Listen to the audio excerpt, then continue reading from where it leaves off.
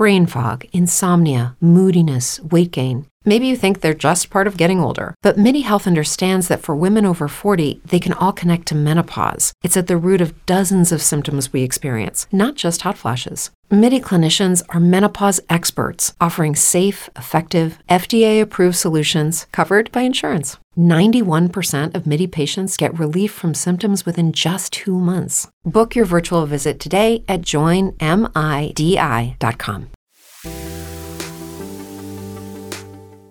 Welcome to Podcasting Power Hour with your host, Jeff Townsend, aka the Indie Podcast Father. I'm your co-host, Greg, from Indie Drop-In Network. Podcasting Power Hour is recorded live every Monday at 9 p.m. Eastern Time on Twitter Spaces. Every week, an experienced panel of podcasters and other experts will tackle your podcasting questions. We will, of course, put links to all of our guests and any relevant information in the show notes. All right, let's get this party started. All right, welcome to Podcasting Power Hour. I'm Jeff Townsend. Joining me is my first officer. He is aged but very wise. Greg, founder of Indie Drop-In. What's going on, Greg? Team, how's it going? It's going to be a good show. I appreciate the whiskey talk, and then, you crushed it so harshly. I even felt a little bad for Ed, which has never happened. So thanks for a new experience. Oh, we love Ed. He gets into the moment. No introduction needed for Ed. Jim Mallard, thanks for joining us. Mallard Report, live every Tuesday for a. Have you been doing it live the whole time? Yep. That's why I keep doing it live. 10 years going live. Wow, that's impressive. And well, your podcast is about any and everything, so I guess you could do that for 10 years. Yeah, well, one way or the other. Jesus. It saves a lot of trouble, makes a lot of trouble. Anyways, yeah. True, 10 years you're going to run out of something if you're just doing one thing, right? That's the way I look at it. Yeah, for sure. 10 years, you might run out of clean drinking water. That was a Colorado joke. Badoom. We'll segue into you, Tanner. The man that has his listeners go to about 8 different platforms. It's Tanner Campbell. Where are we at this week? We're on Circle, right? Yeah, we're on Circle this week. Next week, I'm going to move you to Slack. Well, then we'll go to, I don't know, whatever the next derivative of Discord is. We'll go to that. I don't like that you said Greg was old but wise. I feel like what you meant to say was he was old and wise. He said. Potato. Thanks for having me, guys. No problem. And of course, we have a lot of people out. Dave Jackson has a date, I think, and Ariel Nissenblatt is busy, and just a lot of people tied up this evening. So Greg picked an interesting topic that I'm excited to discuss. I'm not sure where he's going to go with it exactly, but you want to come up and go ahead and speak, feel free to request the mic. And of course, there's a comment section down below. I'll pass it off to you now, Greg. Oh, thanks so much. Well, this is going to be, hopefully people will come up and ask some questions or challenge this, but it'll be good for the podcast version of this show. But I spent about 2 hours today looking for shows, curating shows for my new TV movie fandom shows that I just announced. And at least half of them, if not more than half of them, opened up the show, and I listened to maybe 10 minutes. They didn't say their name, their show name, what they were going to talk about in the episode, what the show is about, which, what makes them special. So as a new listener, you might get sucked in by the cover art or the description, or somebody might tell you it's good, but you've got no sort of connection, no sort of understanding of what the heck is going on in the show.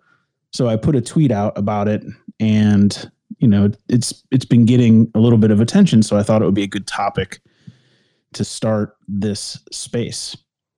Jeff? There's a flip side to that too, though, Greg. And I think Brian Barlett is listening. He actually got me on this when he listened to my podcast for the first time. Well, I guess it's been over a year. But the time it takes to actually get to the content, whether or not even if you know what it's going to be about, still timely manner of transitioning into that content. And I know you and I have talked about that as well, Greg. Yeah, I think you always want to get into the content fast, but I also want to know like who you are, what makes your show special. What are you going to talk about today? If it's a show where I'm going to learn some things, maybe give me some tips of what I'm going to learn. Kind of get me excited about the show. And I think there's all sorts of things about podcast hygiene that come into play, but this is one that, I mean, if I looked at 20 shows, more than 10 of them just kind of started. Maybe they even had music. And if they did, the music went on too long, but it was never good. Game of Thrones length intro music. That's always the best. Yeah. Yeah. So I don't know, maybe we can just start with some best practices of opening the show. And it's hard to say there's hard and fast rules because there's not, but there are some things that are known to work if you don't have any like grand ideas. Well, I mean, an emerging kind of, I would almost say now a stereotype of intros is the cold open, right? I mean, I do it. I'll do it maybe 5 seconds of, good morning podcasters. Today we're going to be talking about this, that, and that's up next. And then music. I feel like more and more people are adapting cold opens, and I like them. I think they're pretty effective. They're what I suggest to most of my clients or most newbies who come to me. Like, let somebody know what they're about to invest, 10, 20, 30, 40, 50, 60 minutes of their time in so they can make the decision to get the fuck out quick if they want to. And that'll do two things. It'll set their expectations, make them happy, and let them abandon if they want to. But it'll also probably cut down on the kind of reviews that are like, Jesus Christ, I had to wait 40 minutes to find out I didn't want to listen to this fucking episode. Yeah, or the bargain that your episode description and episode title made with the listener, you didn't start paying that back right away, right? Oh, maybe I love it's that. The somewhere. bargain. That's great.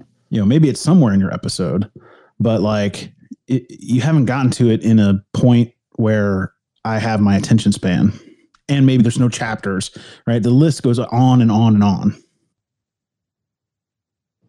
What do you think, Jim? I know you half of your intro is trying to figure out how to get it streaming live. Well, some nights, yeah. I guess this is the fun factor for me.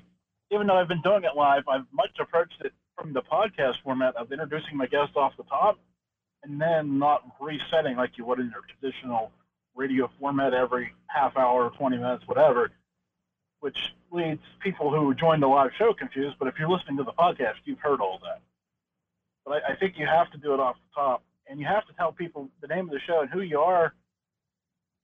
I mean, yes, I know you're clicking in, but if somebody sent it to you and you just click it because Greg sent it to you, and you just bring it up and you start listening and you don't know what the world you're listening to, you're not going to gain any traction that way because you're going to listen to whatever and then not realize it's a show and just not subscribe or not pay attention to it. There is somewhat of a delicate balance though here, right? I mean, you've got to strike a balance between being far too repetitive to people who listen every day or, every episode, and being informational enough to the new listener who's just touching down and discovering your podcast, which is supposed to be, right, the purpose of the trailer. But I don't know. I'm kind of curious as to how many people actually, I don't know that I've seen any data on this, but how many people actually, when they first come to a podcast, instead of playing the first episode, play the trailer to discover whether or not the trailer is any good. It's the first thing they're presented with in Apple Podcasts, but I wonder how much traction it actually gets. Mine doesn't get a lot of traction on Practical Stoicism. Usually it's one of the first episodes. Nobody ever listens to the trailer. It's one of my least listened to episodes.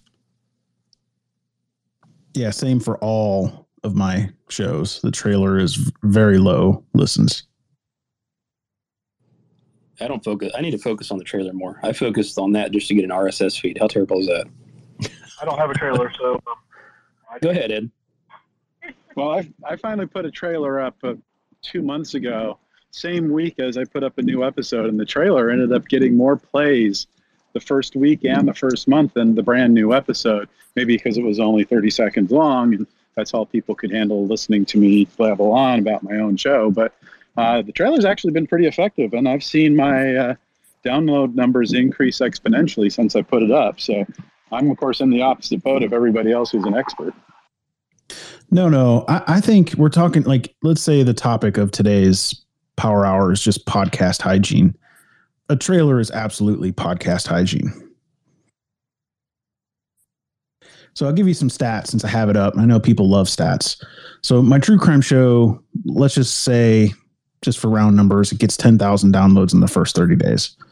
My trailer has gotten 13,238 downloads in its lifetime.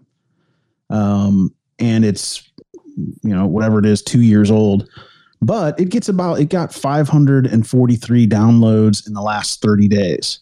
So that's why I call it hygiene, because people are listening to it, and it's likely converting listeners, which 543 in a month, if it converted a tenth of that, I would pay $150 for that.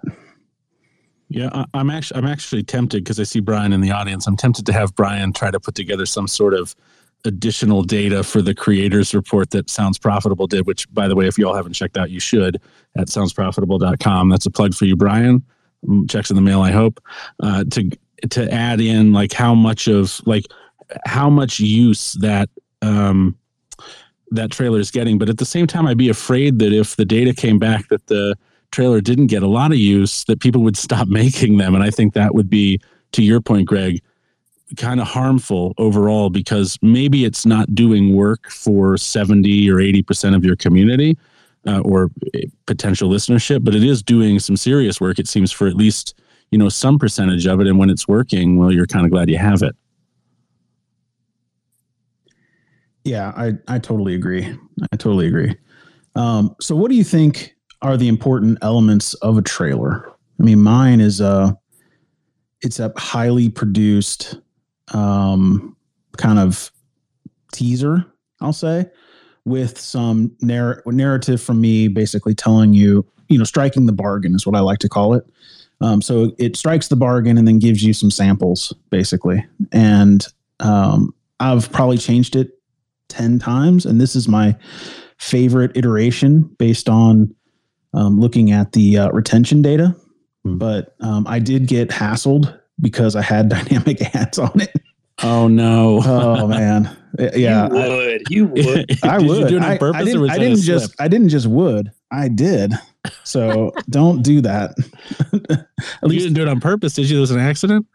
Yeah, no. When I moved over to Spreaker, I pressed the button that said added into my back episodes, and I was stupid and I didn't check it. You pressed the easy button, you fool. Always the easy button. I'm a sucker for tech. I don't know. I think the anatomy of a trailer. Brandon Ushio is a friend of mine. He runs the Fandom podcast. It's called Fandom. It's not the Fandom podcast. It's just the name of it. And he has a great little document about the necessary anatomy of a podcast trailer, and specifically, it depends on what stage you're at. So, obviously, the anatomy of a podcast trailer when you first start is who you are, what your expertise is, what the publishing schedule is, what days things come out, what the runtime is, why you're doing this and what you're passionate about. It's 2 to 3 minutes long, and it just kind of delivers look, we're just starting, and here's what you can expect. Here are the expectations we want to set.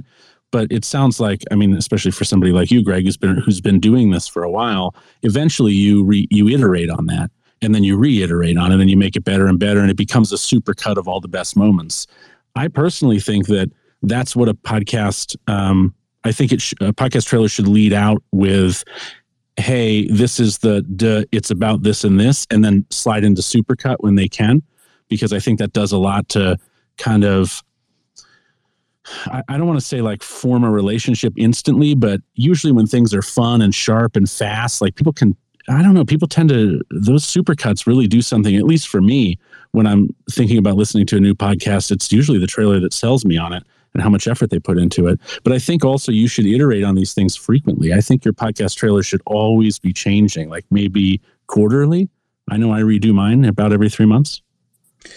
Yeah. If you use seasons, there's some trickery you can do with trailers for seasons. But you might have to, whenever you update your trailer, there's a little trick where if you call your podcast host and you have them change the GUID and the RSS, it'll show up as you new. Are not in IT and just didn't call that a GUID. You called it a GUID? That's what I call it, dude. Oh my God almighty. It's a GUID. Stop it. Listen, I was around when it was invented. So you can be quiet. When you call it a GUID, Yeah. So, and breakfast tacos have eggs. So I'm going to school you on all sorts of things today, Tanner. But so you call them and have them flip it so that it comes up new in the apps. And some will, some won't. But it depends on if you have a good host, they should accommodate.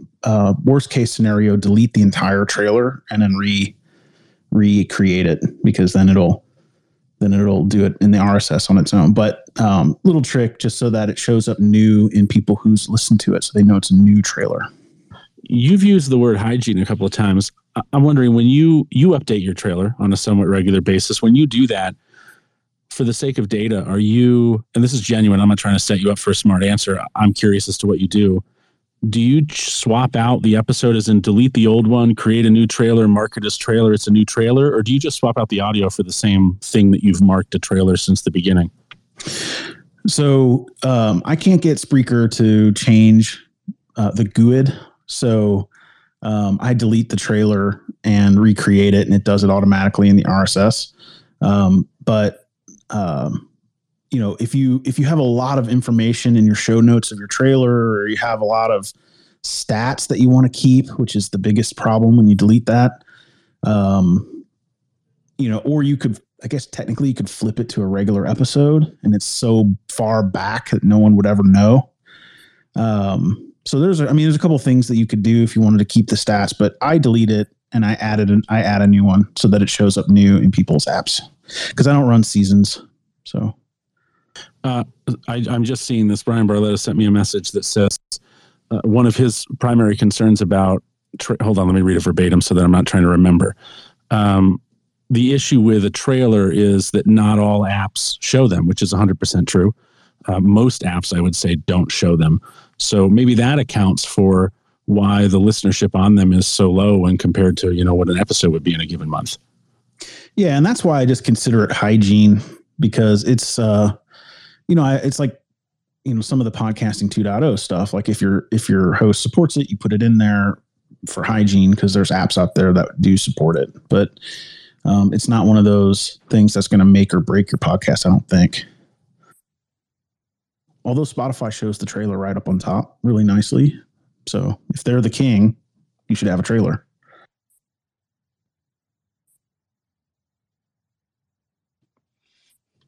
So, what other things with the trailer, are you trying to, what's the selling point, would you say, Greg? What are some of the most important things, aside from the hygienic things that you're mentioning today?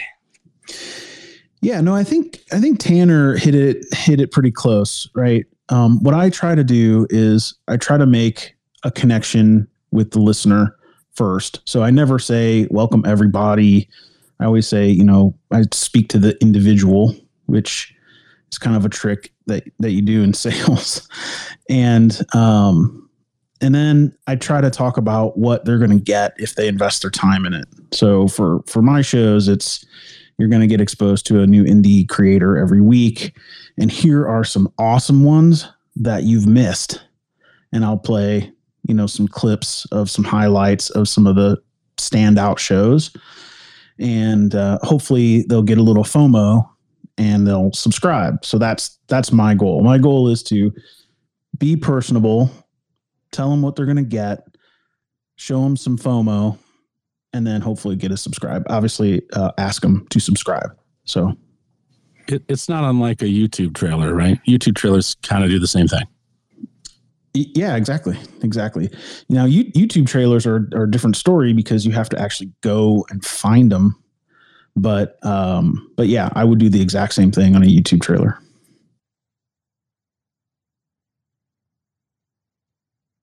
Jim Mallard, what say you? Don't be afraid to speak up, buddy. Well, I don't have a YouTube trailer or a podcast trailer, so I'm just kind of sitting here debating and trying to figure out how I'm going to. Well, I probably never get there. I'm just lazy. So I love the anxiety that we've just given Jim, that he's been doing this for a decade, and now he has to figure out how to build a trailers, trailer. All this new shit. It's just like, you guys. Well, no, it's just the idea that we're talking about a supercut, and now you have 10 years of supercut to go through and figure out. That's a fresh hell, man. I wouldn't want to be in that position. How long are these stupid things supposed to be? Because I'm trying to figure out who I'm cutting. Literally. Who You have a 30-minute trailer of Supercuts. Mine is a minute, just so you know. Your trailer's a minute? Yeah. Like it might be like a minute, 15 seconds, something like that. Like what in your opinion is the perfect length? Is there one necessarily? One where people stay the whole time. Yeah. Yeah. Right. As long as it needs to be is like always the answer. Don't go on too long and you're just kind of like trying to fill some arbitrary timeline, but also don't cut it short so that people walk away without enough information. That's my same advice for like any podcast episode when you're trying to figure out your format. Not so long that you've got to fill it with fluff to hit that arbitrary limit, but also not too little that people walk away going, well, shit, I kind of wanted more than that. Well, I had an author friend that told me that he writes 100,000 words so that his book is around 80,000 words. And that's how I feel about all podcasting. Yeah, if you're out there listening, don't be afraid to request to speak and chime in on what your opinion on this is, or if you have anything else we want to discuss. Yeah, let's circle back since we're kind of focusing on podcasting hygiene, right? I don't want to call this best practices because best is subjective based on your, if you're audio fiction or something else. But so we talked about the trailer. Let's circle back to the cold open and the intro. What do you think the winning components of a cold open are as far as length and what you're trying to do? Tanner, you have them. So, yeah. So what do you do? I mean, it's not unlike a trailer, which is funny because you're trying to escape us talking about trailers this whole time. So, but it's not unlike that. I want to, as quickly as possible, give you information about what you're about to commit your time to so that you don't commit the time in vain and give me a 1-star review or hate my show or waste your time and feel like you didn't get anything out of it. And, talk about this podcast you heard this sucks. People obviously have a tendency to talk about things that piss them off more than things that make them happy. So, the risk of a 1-star review over the benefit of a 5-star review with cold opens or trailers is probably higher. But yeah, I try to say, again, not to plug my own show here, but, good morning podcasters. Today we're going to be talking about this. We're going to dive into this after that. And that is up next. I mean, they don't last. I assume some of you guys who are co-hosting with me listen to the show, or maybe it's just my mom listens a bunch. It's probably 7 seconds. I mean, one of the things that's a huge turnoff to me, and this is potentially because I am a podcaster, because I'm an audio engineer, so I can be, and I have been accused of being an elitist in this way, and I totally accept that label. I absolutely am. I'm impractical in some ways when it comes to production. But I hate listening to intro music for longer than maybe 4 seconds before I hear someone's voice. Like a 60-second bunch of music. I made the joke about the Game of Thrones intro, but I mean, that's what it feels like. Anybody who watched that show knows that, as you went along in seasons, that intro just kept getting fucking longer and longer and longer. And it's terrible to sit through something for 60 seconds only then to find out that maybe you don't like the host's voice, which is, happens. You don't like the co-host voice. You don't like the tone. You don't like the content at all, but it took you a minute to figure it out. And, that can irk some people. I'd rather not do that. My girlfriend's throwing, what are you doing? Anyway, that's my feelings on it. Not very long, less than 10 seconds, maybe, if you can manage it. She's saying you earn your 1-star reviews with your shining personality. That's what she just said. That's not untrue.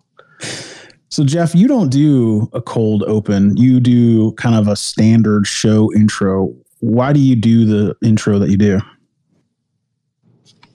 I guess I could do either or, but it's just consistent and it's been easier for me, per se. I just, go with the music, then kind of into it. But I don't know. That's a really good question, actually. I just think consistency is maybe what I'm comfortable with. I've tested a couple of different variations of intros over the years.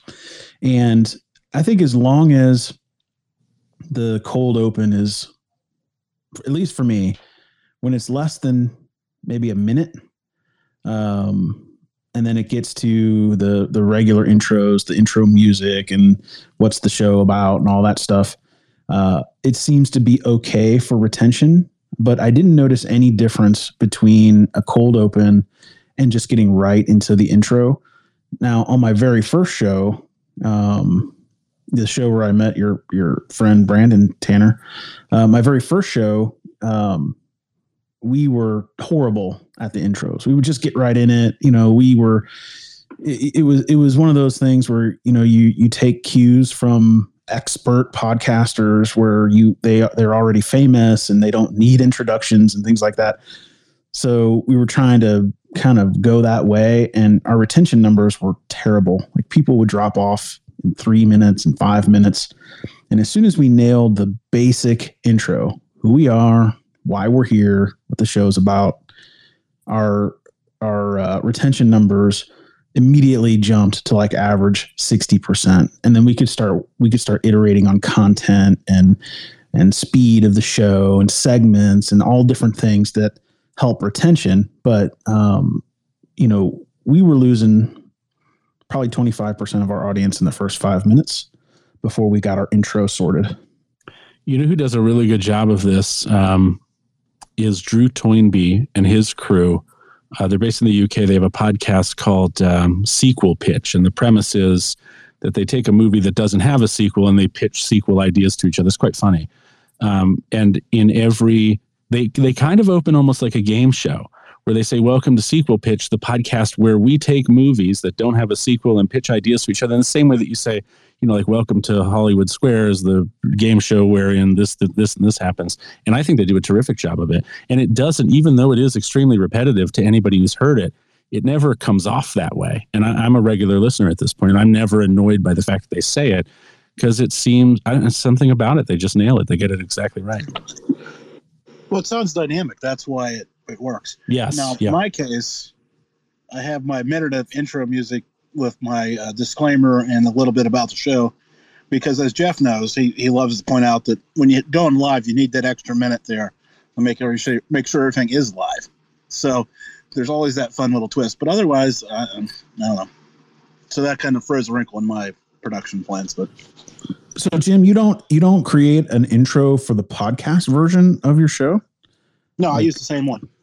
Oh, what you hear is what you get. I don't. Well, I have edited, but I have only really limitedly edited things out because, based on content. Because, well, some guests are idiots, and I do reserve the right to edit some of that stuff because, well, it was horrible. But yeah, so I just run the music and start talking and run the outro and post it up, and well, eventually get the blog post. Anyways, before I get myself in trouble. Hey, Ed, what do you do on your show? Like, because I know you recently, you played with the name of the show, but do you change your intros at all? I've had probably 5 intros over the past 3 years. Just as I grow as a podcaster and as I meet people who are much better at this than me, and just listen to other podcasts. I'm a creature of habit. So once I get into something, a certain groove, I like to stay in that groove.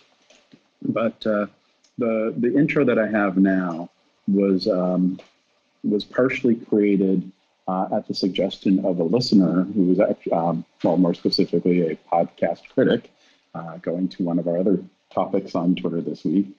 But they said, hey, I love what you do with the show, but maybe since your podcast is about movies, maybe have a sound that signifies something that's, everybody knows is related to movies.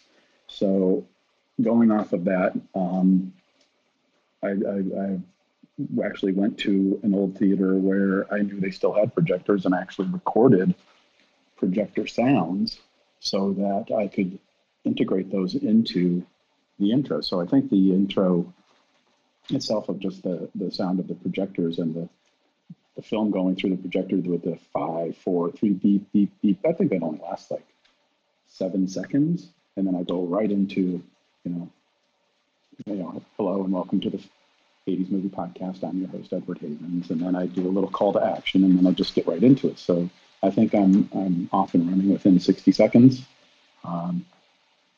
But yeah, I was looking for something that was just felt like a movie right out of it. And it took me about a year and a half, 2 years to finally get it.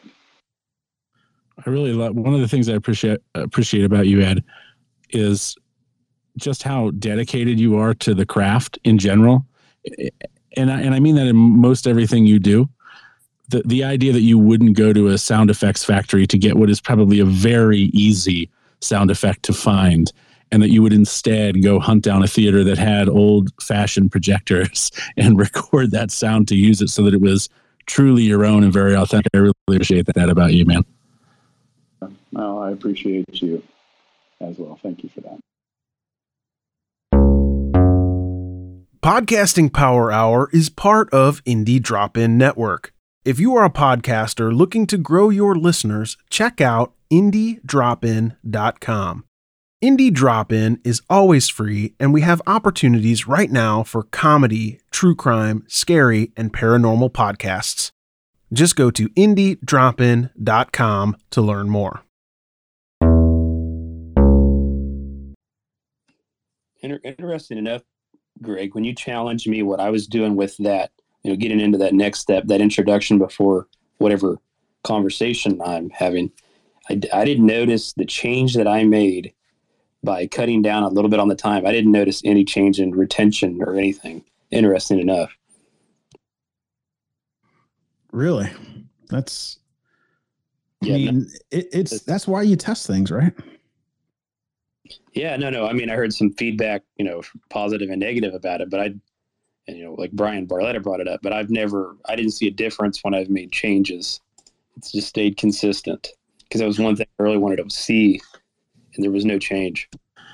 Feedback's also kind of hard to trust, right? Like, I talk a lot about setting expectations with your listeners so they know when changes are going to happen, for example. And on a podcast I recently said, hey, I just want to let everybody know there's been something's happened, and there's going to be this change to the way that ads are delivered on my show. And sure enough, like clockwork, I mean, no other listener said it, but you're going to get the one review, and you're going to, give undue weight to that single review. Somebody was like, man, I get it. Like, can you just not talk about ads and just get to the fucking content? And I was like, God damn, you can't make anybody happy. Well, I think it's their same comment about you got to optimize for both the new listener and the existing listener. Yeah, that's right. I'm sure that long intro, Jeff, was probably annoying the crap out of your existing listeners, but you had fans, so they just dealt with it. Like skip intro on Game of Thrones. I feel like when podcasters are your listener too, though, it's kind of like the rules are a little bit different. I know that sounds messed up, but. Yeah, I think so. I mean, they know you. They try to, they're trying to get something from you, so they're gonna hit next probably on your, or fast forward 15 seconds or 30 seconds on this stuff. I know that's what I do. No offense, but I'm like skip. Okay, here we go. There's no honor among podcasters. I just skip everybody else's ad. It's terrible, Greg. No, not the ads. The ads are mine.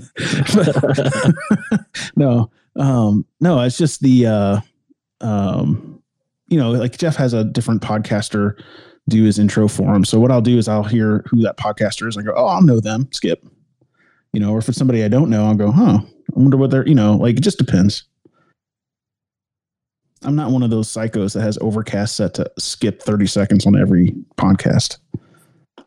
I've pictured you being that guy. Does Overcast have that feature? It just auto skips ads? It doesn't auto skip ads, but you can start podcasts at like 2 minutes in or something. God, there's such a tension between the players that serve the listener and like everything else we're trying to do to help creators. I feel like podcast players are not on our side most times. Yeah, that's why we got good pods. JJ in the house. Sorry, I couldn't mention Overcast without good pods. I have to balance the scales a little. Yeah, for sure. What else are you thinking, Greg?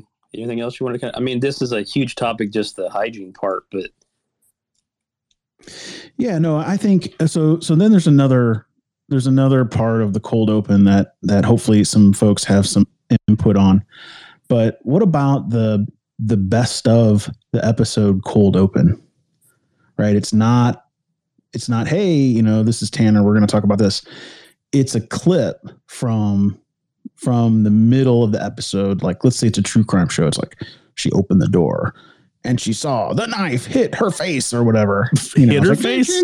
Yeah. Just like side of the blade smacked her in the face. Well, yeah. I mean, what true crime were you listening to, Greg? Well, that's not the crime. That was just an accident. You haven't heard this story. But I don't know how knives work. What am I? Like I said, I already proclaimed I'm not a psycho. I like those. I mean, I think those are good. I love that, actually. It probably pulls me in more than the cold opens that I do. But I think that they apply pretty strictly to, well, I mean, maybe not, but I think the place that I see them the most are in the narrative nonfictions. But it could probably work I don't know if it could work in a solo cast. I think that would be hard because it's just you talking. But in an interview, maybe I think that could work. In comedy, it works. I can tell you that. Sometimes it's the only funny thing in the whole episode. And you've spoiled it. Yeah. It really makes you think of how you're going to do things too. I think that plays a big part of it. Yeah. So Jim, when you're doing a live show, you couldn't have that kind of cold open, could you? Nope. You could play like a best of from another show, but I don't know if that would be any good. I don't think that works because if I'm pitching Greg and then Jeff shows up and talks for the hour, people are going to be pissed. Jim, you're super far away from your mic, by the way. That's too bad. We heard you. What I connected it to my Bluetooth speaker so I could hear better, and then now I'm too far away from my mic. See what happens? I'm interested in this. I'm interested in the live to podcast because for this podcast, I completely re-record the intros and outros, and I put in mid rolls, and I chop it down to when Jeff starts the actual show, so all of our banter beforehand. So the podcast, I shorten all the silences. I cut out a bunch of, like if I remember something that needs to be cut out, I'll cut it out. So the podcast actually turns into something just a little bit different than the space. Well, there's another type of opening here that I think we're missing out on. You just touched on it, Greg, is the post the creation and post of the intro. I have a few clients, or I used to have a few clients who would, they wouldn't do an intro at all during the actual recording.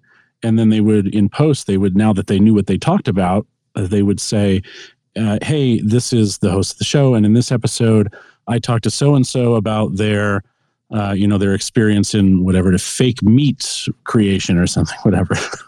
That's a trending topic in front of me right now. I don't just go to fake meat automatically when I can't think of things to say. But okay. Sure. Yeah.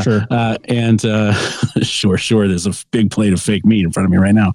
And we talked about this, and this. We talk about their experience with blah. We talk about their time with their mother that this happened. And we talk about this. I like those a lot. I happen to like those, I think, the most, but I think they're maybe done the least because, I mean, let's be honest, as podcasters, we spend so much fucking time in post anyway, that the idea that we would want to create, more in post than we already had is maybe a little unattractive to a lot of us. Yeah, as I said, that's probably where I jumped off. I wanted to do as little work as possible, so that's why I kind of just grip it and rip it. You're in a perfect industry for that. Did you just say grip it and rip it? Is that what I just heard? Yes, Yep. Yes, that's what he said. Isn't that a condom thing? Grip it and rip it? Could be. Yeah, I think it is. Show you wanted to We're speak. working on sponsorships here for you. Yeah. Thanks, John. Cheap Show, go ahead.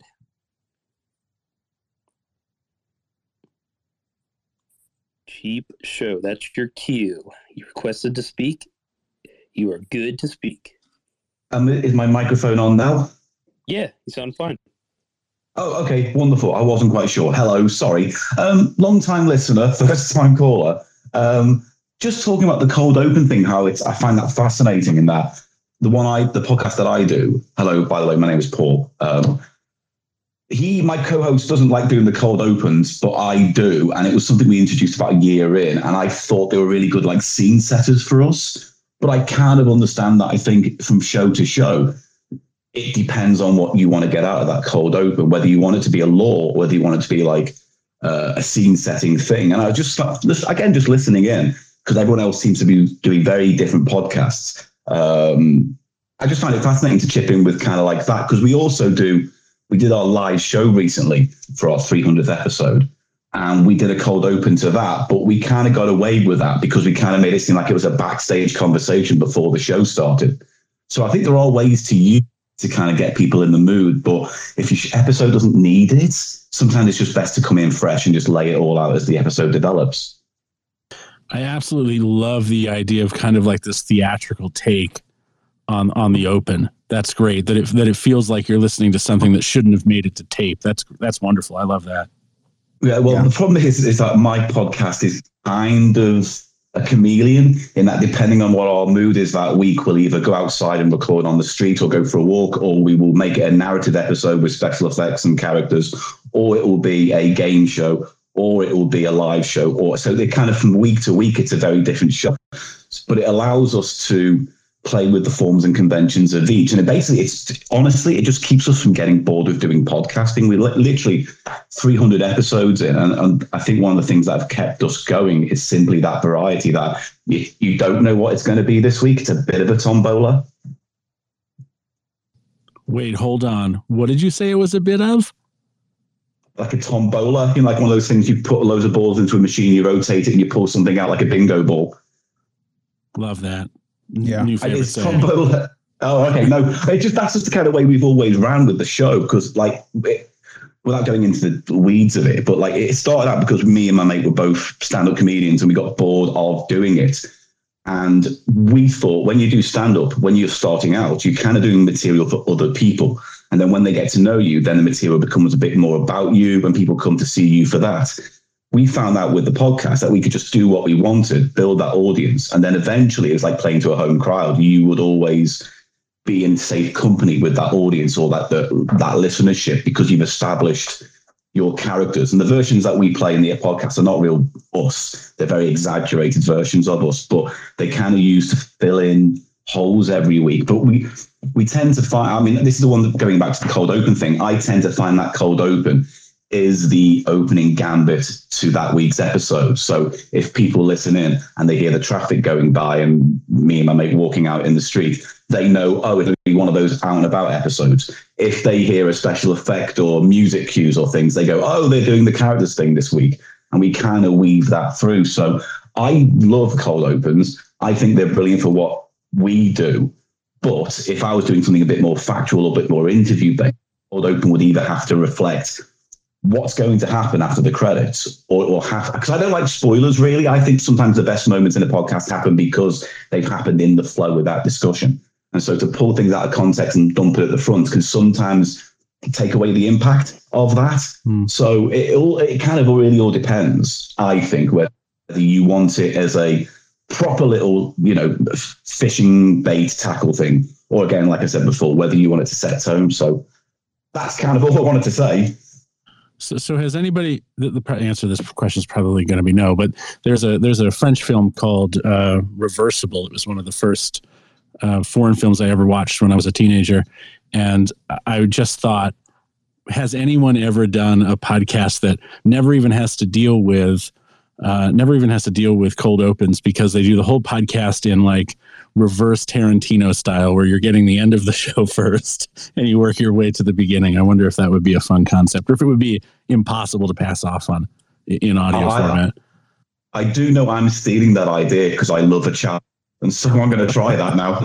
Please do it. If it's a disaster, let me know, and if it's a success, if it's a disaster, that's just even better for us. And no other show that leans into its deficiencies more than mine. I would love that. I would love to hear that, just to hear how it went. All right, well, I'll put a pin in that then for now. Yeah, come back, report back with the episode so we can listen to it. I definitely will do. I just wanted to say hello because I've been listening to this for months now, or however long, and it's just I've never been able to talk at nights because I'm in the UK. So it's nice to have some time and space to myself to actually say hello to everyone. Well, hello back. We appreciate you coming. Hello. Oh, yeah. Thanks for your continued support.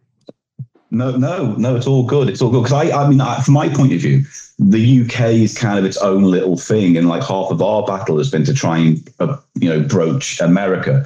And we've been fortunate to some extent that I think a lot of our growth came from working with youth in the UK and America. And that audience fed into ours quite nicely.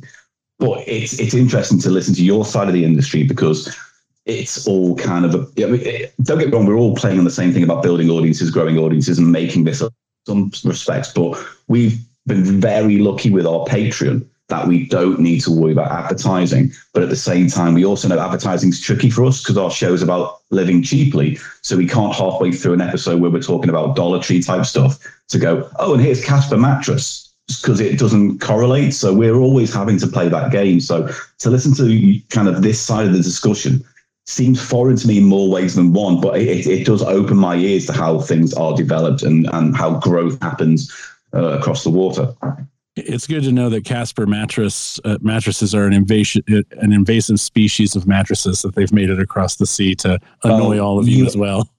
I'm tired of skipping adverts for things I can't even order in this country if I even wanted them. It's like Hello Fresh. Yes, one day maybe that'd be nice, but for now it's not happening.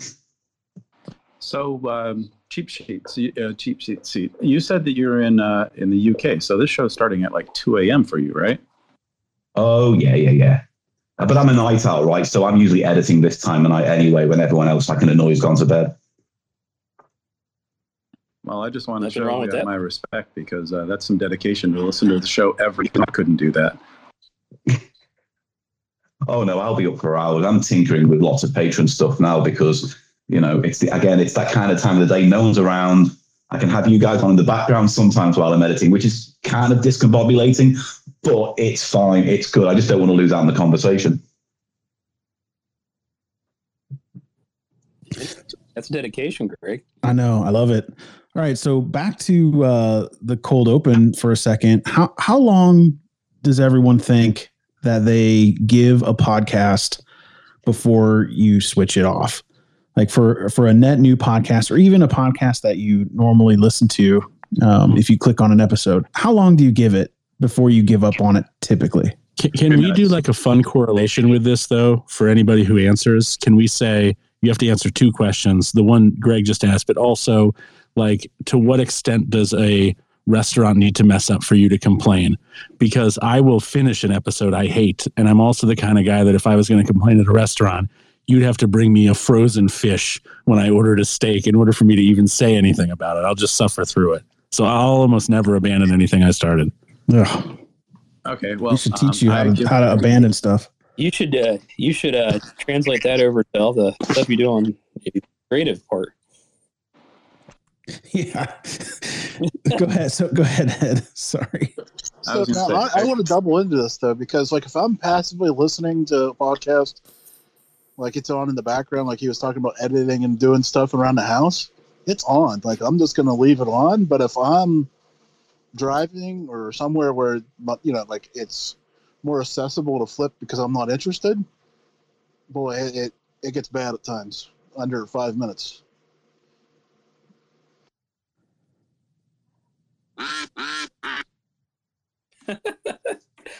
I feel like I'm prone to fast forward before just giving up. Like if something's just bothering me, I fast forward a little bit and go from there. Maybe that's odd.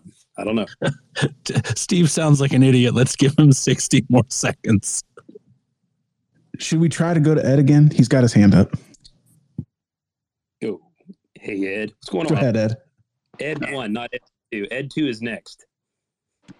Anyway, I was going to say, I usually give a new podcast about 3 minutes before I'll start skipping through every 30 seconds. But if they don't get to the point by 10 minutes, I tap out because, if I'm giving a podcaster a chance, I'm doing it because I think they're talking about a topic I'm interested in. And if they don't get to the point right away, if they're just going to be bantering because they're buddies and they just got to do their shtick before I'm not, if I was a long-time listener, maybe that's a different thing. But there needs to be a balance between, the stuff that buddies do when buddies do their shows and just getting to the damn point, because that's what we're all here for eventually.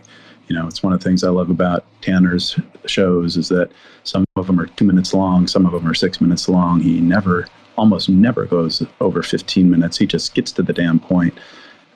His commercials are super short usually.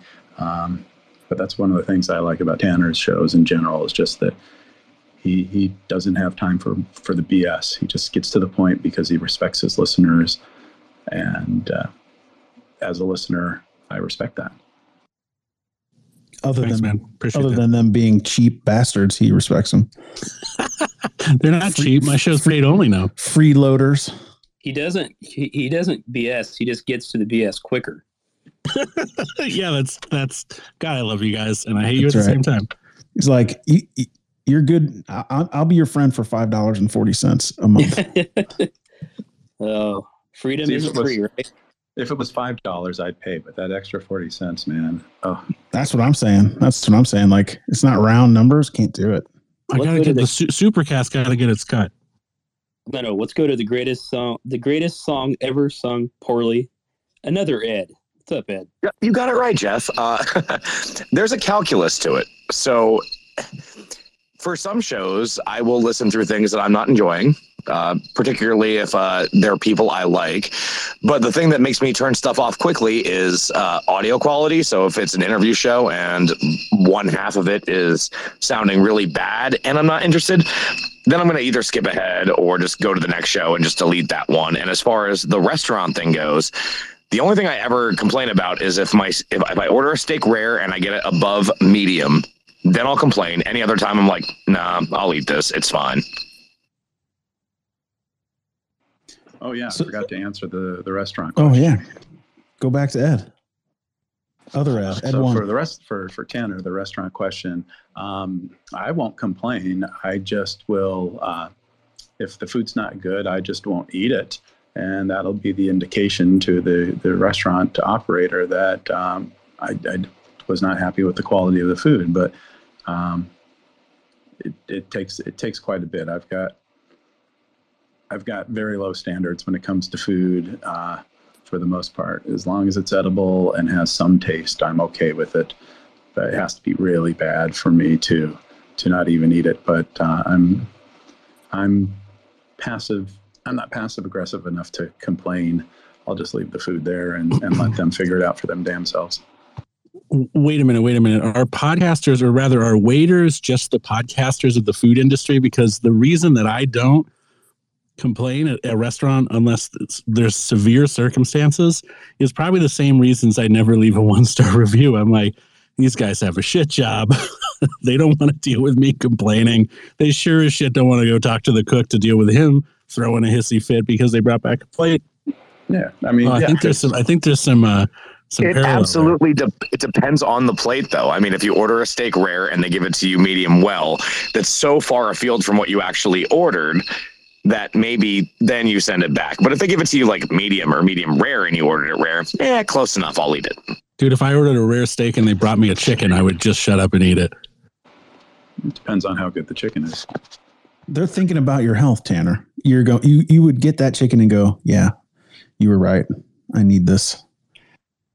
All right, gentlemen, I've got to leave now. It's time to go to the movies. So have a great rest of the broadcast. Take care. See you later, Ed one. So next time anybody's picking out a podcast, just go to your phone and screen record the process and come back to it after and just see what your mannerisms are, your what you're doing. I did that. I was recently looking for a sci-fi show, something I personally would like.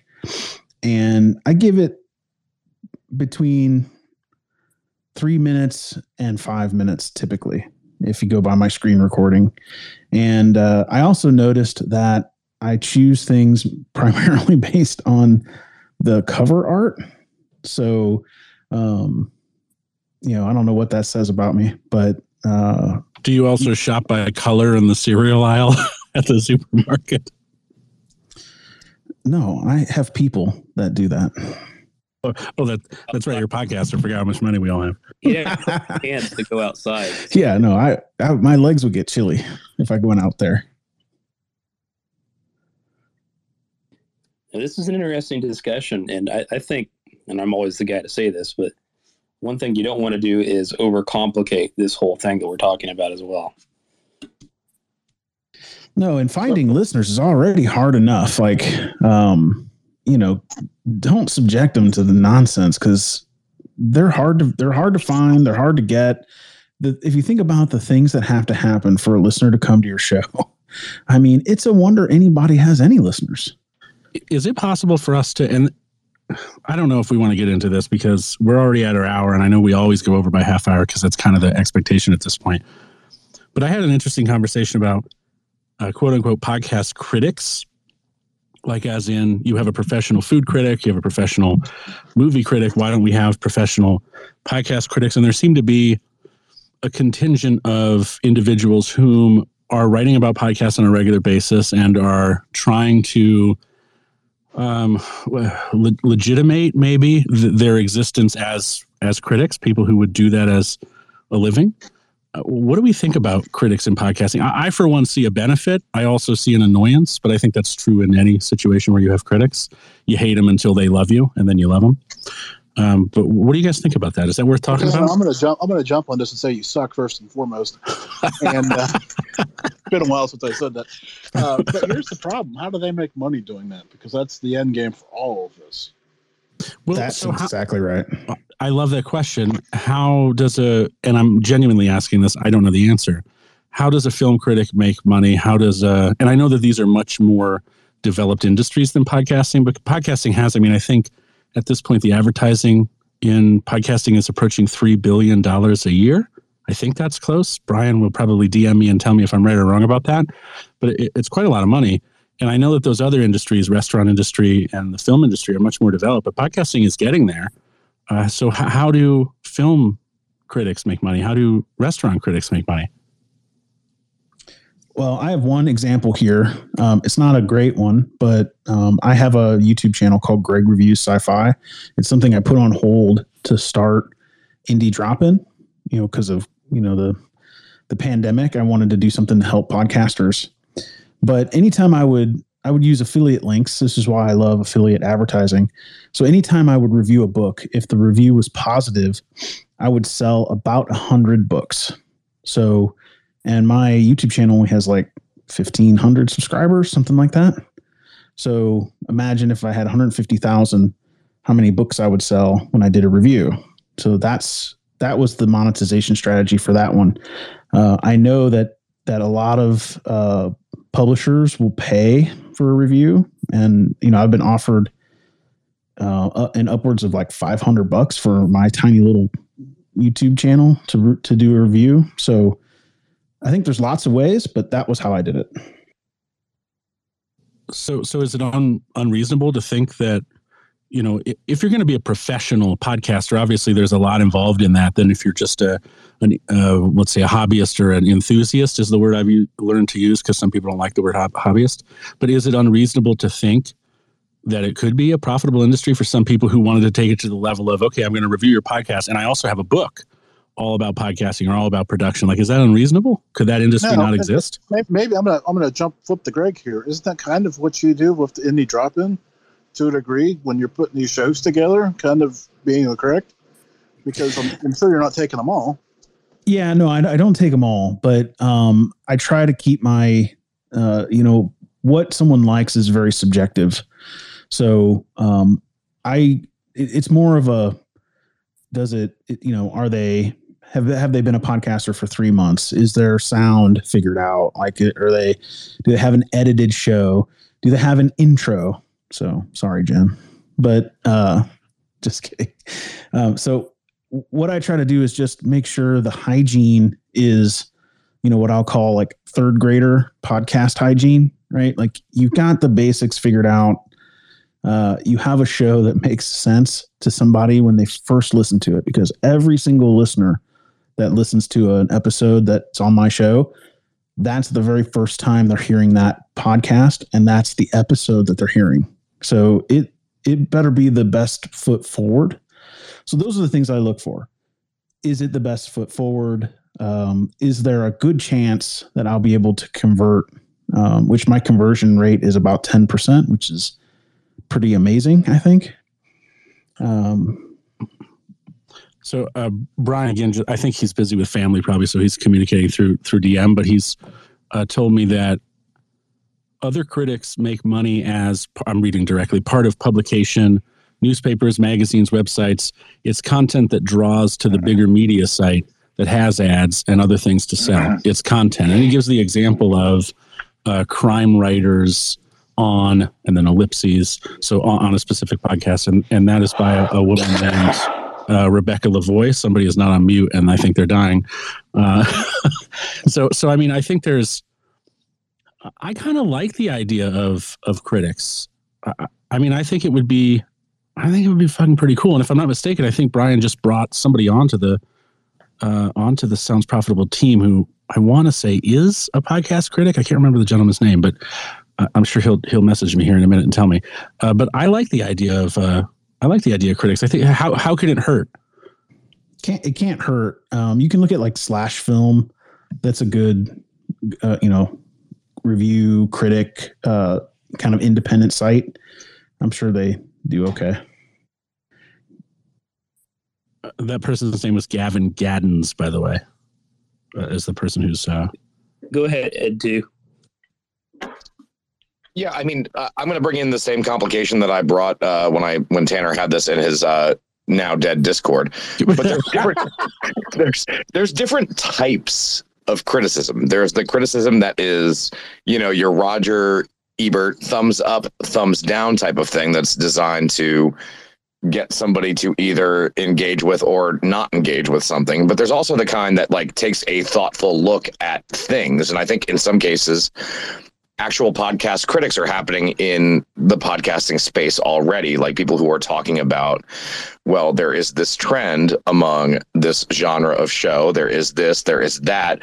You could have like really thoughtful, well done criticism of a more academic nature, but that's also harder to A, monetize, and B, use as some kind of marketing thing. But no matter what, I mean, criticism is its own thing. It's a valid thing. And I think the fact that there's not a lot of criticism in like a broad sense of podcasts, both in a commercial and academic setting, is kind of a thing that we're missing out on as a thing, as a podcasting thing. Like, and I said in Tanner's thing too, like, I wish Dave Jackson was on this one, because when it comes to like the advice on making your stuff better, that was like some of the best money that I ever spent was doing podcast rodeo show. Like I was like, yes, no, I love this. This is exactly what I needed to hear in the way that I needed to hear it. And that's one type of criticism, but I could also see the need for like a Pauline Kael of podcasting. Just to that point, I was going to suggest, well, it seems to me like when I see reviews of podcasts in the UK, if it's a comedy podcast, the newspaper or website's critic will just be the comedy critic. If it's a food podcast, they will have the food critic review that podcast. So they're not so much reviewing the form of podcast, they're reviewing the wheelhouse within that podcast playhouse. So it feels like you're kind of reaching out to people to review your show who know your content of your show, but maybe not understand podcasting. But a lot of people in the UK still review podcasting like it's radio.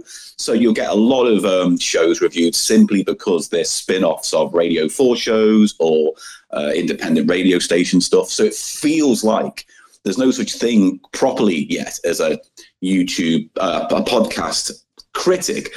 But whatever you play in is what they'll review. And also you've got the instance of like, where is your audience? Where are they going to get their reviews from? And if your audience is mostly online and maybe they like YouTube and maybe they get involved with Twitch or whatever as well, they're probably going to search for people in those forums who review those things and get that reflection. And when you get to that point, you're then dealing with, well, with that critics on YouTube, they're dealing with the algorithm, they're dealing with the stats and trying to monetize off their own end. So that's how it feels like to me, is that people are still reviewing within their niche rather than seeing podcasting as a form of itself. And that's more a structural review when people look at the form of it itself and how people are using that to make their show. Yeah, you know what? I should have probably been clear, and maybe I've made an assumption that everybody would think what I was thinking. But when I'm thinking of podcast critique, I'm not thinking of structure or production. I mean, I guess that would necessarily production probably have to be part of it. But I'm thinking of review of the critique of the actual content, the quality of what's being said. In the same way that you don't review you'd review the aesthetic of a restaurant, whether or not it's inviting, but a lot of a food critique is not about the building, but about the thing that you're putting in your mouth. And this kind of crosses over with a conversation I was having with Keelan, who's an independent podcast critic. You can find her here on Twitter at I am Keelanit, Keelinit. And she's an independent podcast critic. And earlier today, she was talking about the idea of finding a way to like rate podcasts on their, not legitimacy, that's probably the wrong word, but kind of like Snopes will make sure something is true, or if it's not true, some sort of rating system that suggested the qualifications of the individual who was opining on a certain topic. Like imagine you're somebody who has a philosophy podcast. Well, what are your credentials as a philosopher? Or you're somebody who has a news podcast. Well, what exactly are your credentials on and I thought she meant, well, we should have this thing that prevents people who aren't qualified from creating podcasts. And I was like, well, that'll go over like a lead balloon. That's not a good idea. But what she was getting at more like was kind of like movie ratings or television ratings, how you have, it'll say TVMA or TV PG-13 or something, but it'll be a judgment of like a news network's, what is the word when you're not biased? What's the other word? Help me. Help. Nobody. Neutrality. Neutrality. Yeah. The neutrality of the news. I thought that was interesting. I think it kind of crosses over with this criticism idea because you might be able to get both through the former. I know that I've found it really strange sometimes to read a review of a podcast that usually stars someone who is a well-known celebrity, or they're certainly well-known. They're a stand-up, they're a TV show host, and the review will be really fine and say the content's good. But when I hear the actual podcast, the audio quality is awful. I think I remember someone recommending a Mini Driver podcast, and the whole thing was recorded on their iPhone with their earbuds in, and it sounded garbage. But they gave it a great review because it kind of decided to put front and center the content. So that's when you get this disconnect between, well, they're not reviewing the quality, but they are reviewing the quality of that person's input into the podcast. And I sometimes think a lot of these shows get away with murder just because of that association with some kind of fame or some kind of standing already. It's the same here. The same thing happens here. We have celebrities that launch podcasts all the time that are terrible. You've made me very sad because with that story, you've just reminded me that when I was younger, I really liked the movie Grosse Point Blank, and Minnie Driver was one of the main protagonists in that story, and I had the biggest crush on her. And now you've ruined her for me because she has crappy audio quality. Apparently she's wonderful. So I think it's just because someone said, "Here's a load of money to make a podcast," and she went, "How do I record it?" And they went, "We'll get a producer to just take the audio off your phone. We'll do the rest." And she went, "All right, great." Oh no, poor Minnie Driver. Yeah, bless her. But I've been in that situation because I work in radio in the UK, and I've been in rooms where a presenter will walk into the production studio and go, "Oh, I've been offered a podcast today. I don't know what the fuck that is, but they've offered me X amount of money to do it for a couple of episodes." And it all just seems so like a waste of money and time if these people don't seem to. I'm basically venting my anger right now for no real reason, but it is that weird thing where a lot of I would say poor quality shows get a pass, and it makes it harder for smaller independent podcasts to be taken seriously when that's what they've got to compete against, which gets the numbers, but also kind of weakens what a podcast can be, which is basically not radio. Yeah. Gary, I see you up here, and I know you have some pretty strong opinions on this, so let's hear them. Well, they're not strong. When people talk about like Pauline Kael or Roger Ebert, the only reason they mattered is because they had a platform. Pauline Kael wrote for the Washington Post. Roger Ebert wrote for the Chicago Sun-Times and had a syndicated television show. That's why they mattered. So unless a reviewer has a big platform that a lot of people pay attention to, they're just a listener. I don't know if a lot of you know about a guy named James Bernardini. He's been an independent film reviewer for 20 years, and he's really good. And almost nobody knows about him, even though he's been doing it for 20 years. He's on Rotten Tomatoes and stuff. But because he's not in a major magazine or a newspaper, no one cares. And the other difference is if you're a food reviewer, a music reviewer, a movie reviewer, these are all decisions that a consumer has to spend money on, right? Am I going to buy this ticket? Am I going to spend money on a meal? With a podcast, I can recommend a podcast to you now, and you can be listening to it within 2 minutes at no cost to you. And you can evaluate for yourself within a matter of seconds whether this is something you're going to want to listen to. So if people want to be podcast reviewers, go nuts. I just don't think there's going to be much value for it. And the other thing is that I can eat out dozens of times a year, same with going to movies. But most people only listen to 7 to 8 podcasts. And so the room for demand for new shows, I just don't think is there. I think a lot of this is people who like podcasting and they want to talk about it, but they don't have a podcast themselves. And it's a way for them to be involved. But unless the New York Times hires a podcast reviewer, I just don't see it taking off. So first of all, thank you for making us all sad to remind us that all of our shit is free and nobody listens to us. God damn it, Gary. You've made us all weep tonight. But I think that's all, everything you just said is, I mean, that's fair. I think that's an opinion you can have, and you can probably back up everything you just said. Well, I mean, time's going to prove it one way or the other. Right. I just don't see a lot of demand for it. I think there's people that would like to do it, but I don't see a lot of people saying, boy, I wish there was someone who would tell me what podcast to listen to. You can go to Apple and read reviews and get if a site has or a show has hundreds of reviews, that's no different than Yelp. A lot of more people use Rotten Tomatoes or IMDb nowadays or Metacritic than they do individual film reviewers. So they look at, the totality of reviews, and we can already get that with podcasting. So I don't know what a single person is going to bring to the table. Maybe if they had a specialization for like fiction podcasts, I could see that. But I don't know how you do a fiction podcast and a history podcast and a celebrity gossip interview podcast. They're just different beasts. They may be in the realm of a podcast, but they're just, I don't trust someone that does rock and roll reviews to review classical music, even though they're both music. Yeah, again, I think all that is a fair take on it. Back to you, Jeff or Greg. Yeah. Well, I mean, this has been an interesting conversation. We're, like Tanner said, always going over. Does anybody else have anything to say before we put a bookend on this one? I think that anybody who wants to review a podcast, go for it, put it on a website, and maybe 1 or 2 people will use you as a discovery mechanism, and we'll get 1 or 2 listeners. I think it can only help. Yeah, right. Who are we to piss on the idea, right? I mean, at some point, people thought podcasting was stupid. People thought blogging was stupid. Plenty of people have really big blogging platforms now, and all they do is write about one thing. So I don't think anybody up here is trying to poo-poo. I think it's just a smattering of different opinions on it. I'm pro. Gary's I wouldn't say Gary's anti. I would say he's doesn't see the practicality of it and would like to see it play out. If it's something you want to do and you're passionate about it, you should do it and find out. Yeah, I think the world always needs, like, especially the specialization comment. The world always needs people that are good at stuff.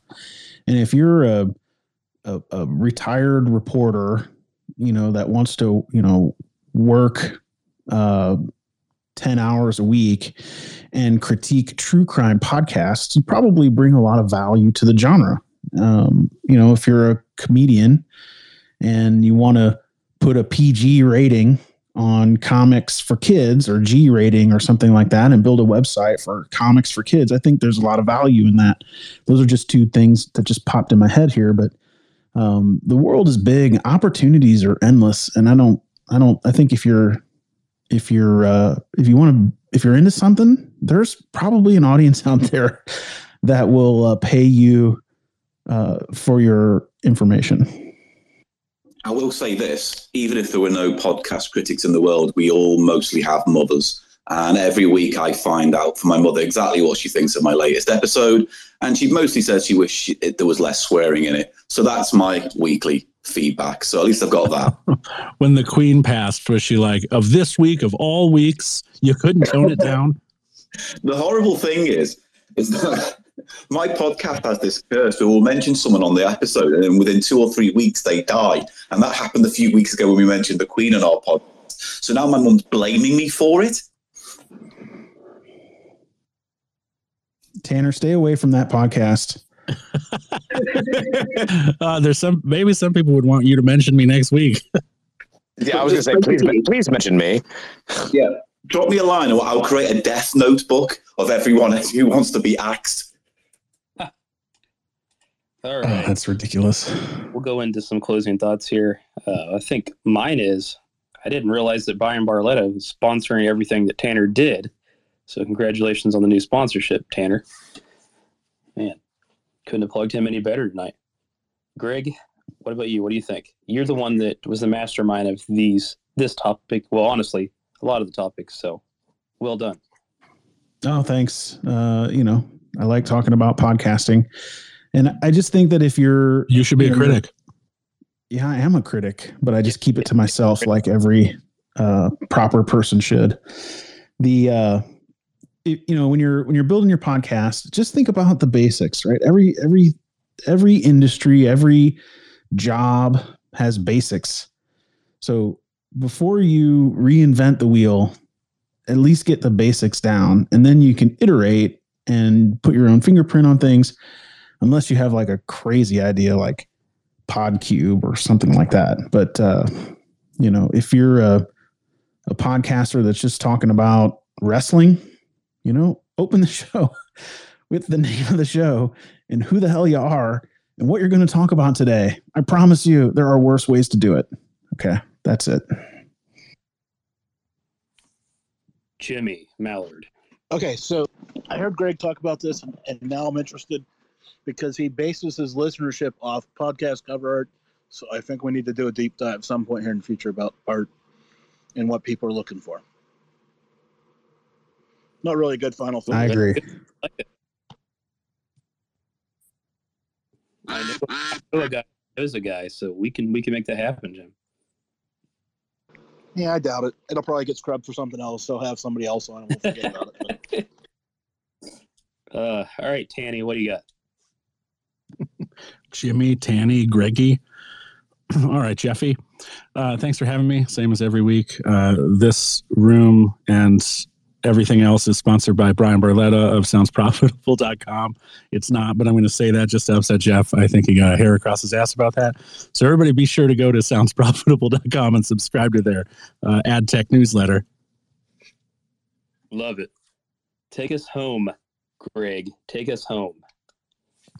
Thanks, everybody, for coming to Podcasting Power Hour. You can get this recording and all of the recordings at podcastingpowerhour.com. We are caught up as of tonight. So no way. Yeah, man.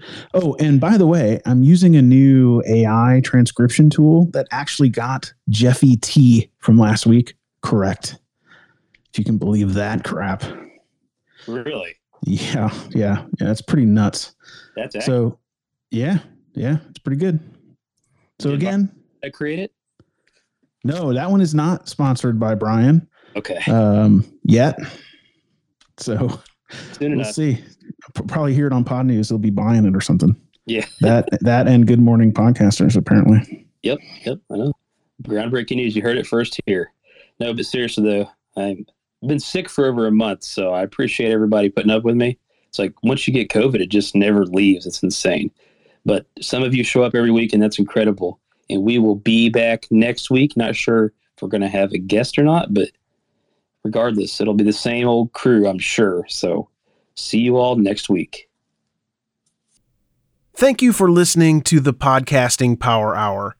Everyone is free to participate on Twitter Spaces every Monday at 9 p.m. Eastern Time.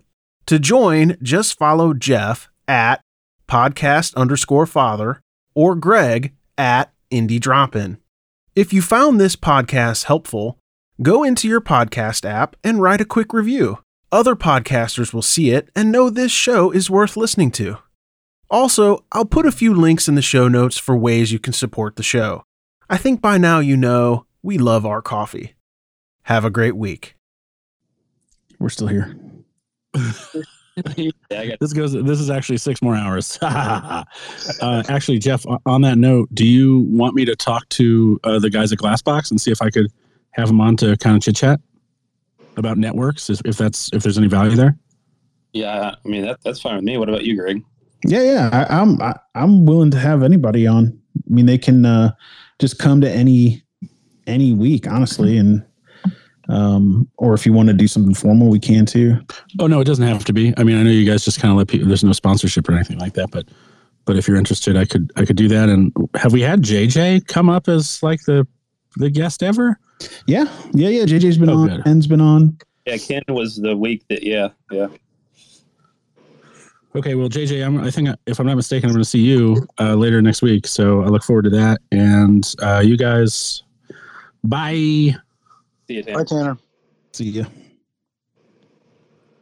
It's awesome you got them all caught up, Greg. That's not an easy task. No, I was I'm waiting for the transcript to the last one, but it's uploaded. I just have to hit submit. And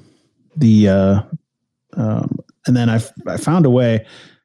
So Jeff, don't forget to request from Twitter the spaces, because I want to hear how the audio, if the audio is any different. Okay. Yeah.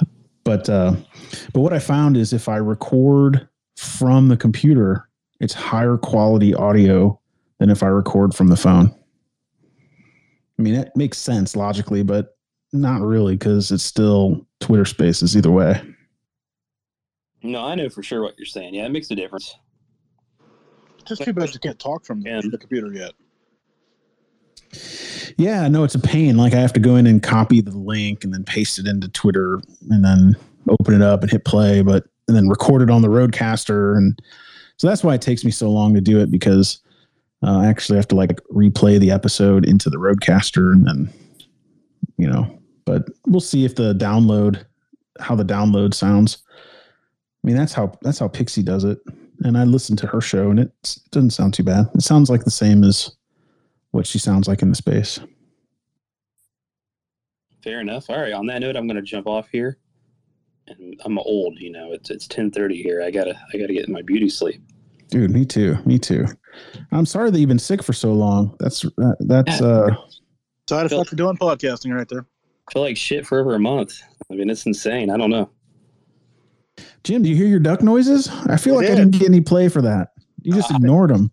The funny part is when you did that, I thought there was 2 minutes left, because back in the day, I had so I have a track that has the intro music and the outro music, so it stays an hour long. And back in the day, I had somebody who did it for me, and they threw duck quacking at 2 minutes left, so I wouldn't go over. So I thought the show was over pretty quickly there. Like, it triggered that emotion. Like, we're almost done. That is amazing. That is amazing. Well, just know that I was thinking about you in some sort of weird, strange way to mess with you earlier today. So that's the result. It was like that episode of The Office where Jim conditioned Dwight for the mint when he turned his computer on. Yes, and I heard the ducks quack, and I'm like, the show's almost over. The Office was amazing for so many reasons, and that's one of them. How you would when he put the quarters in his phone and then took them all out, like just it's amazing. Yeah, you gave me some good ideas here, Jim. You better watch out.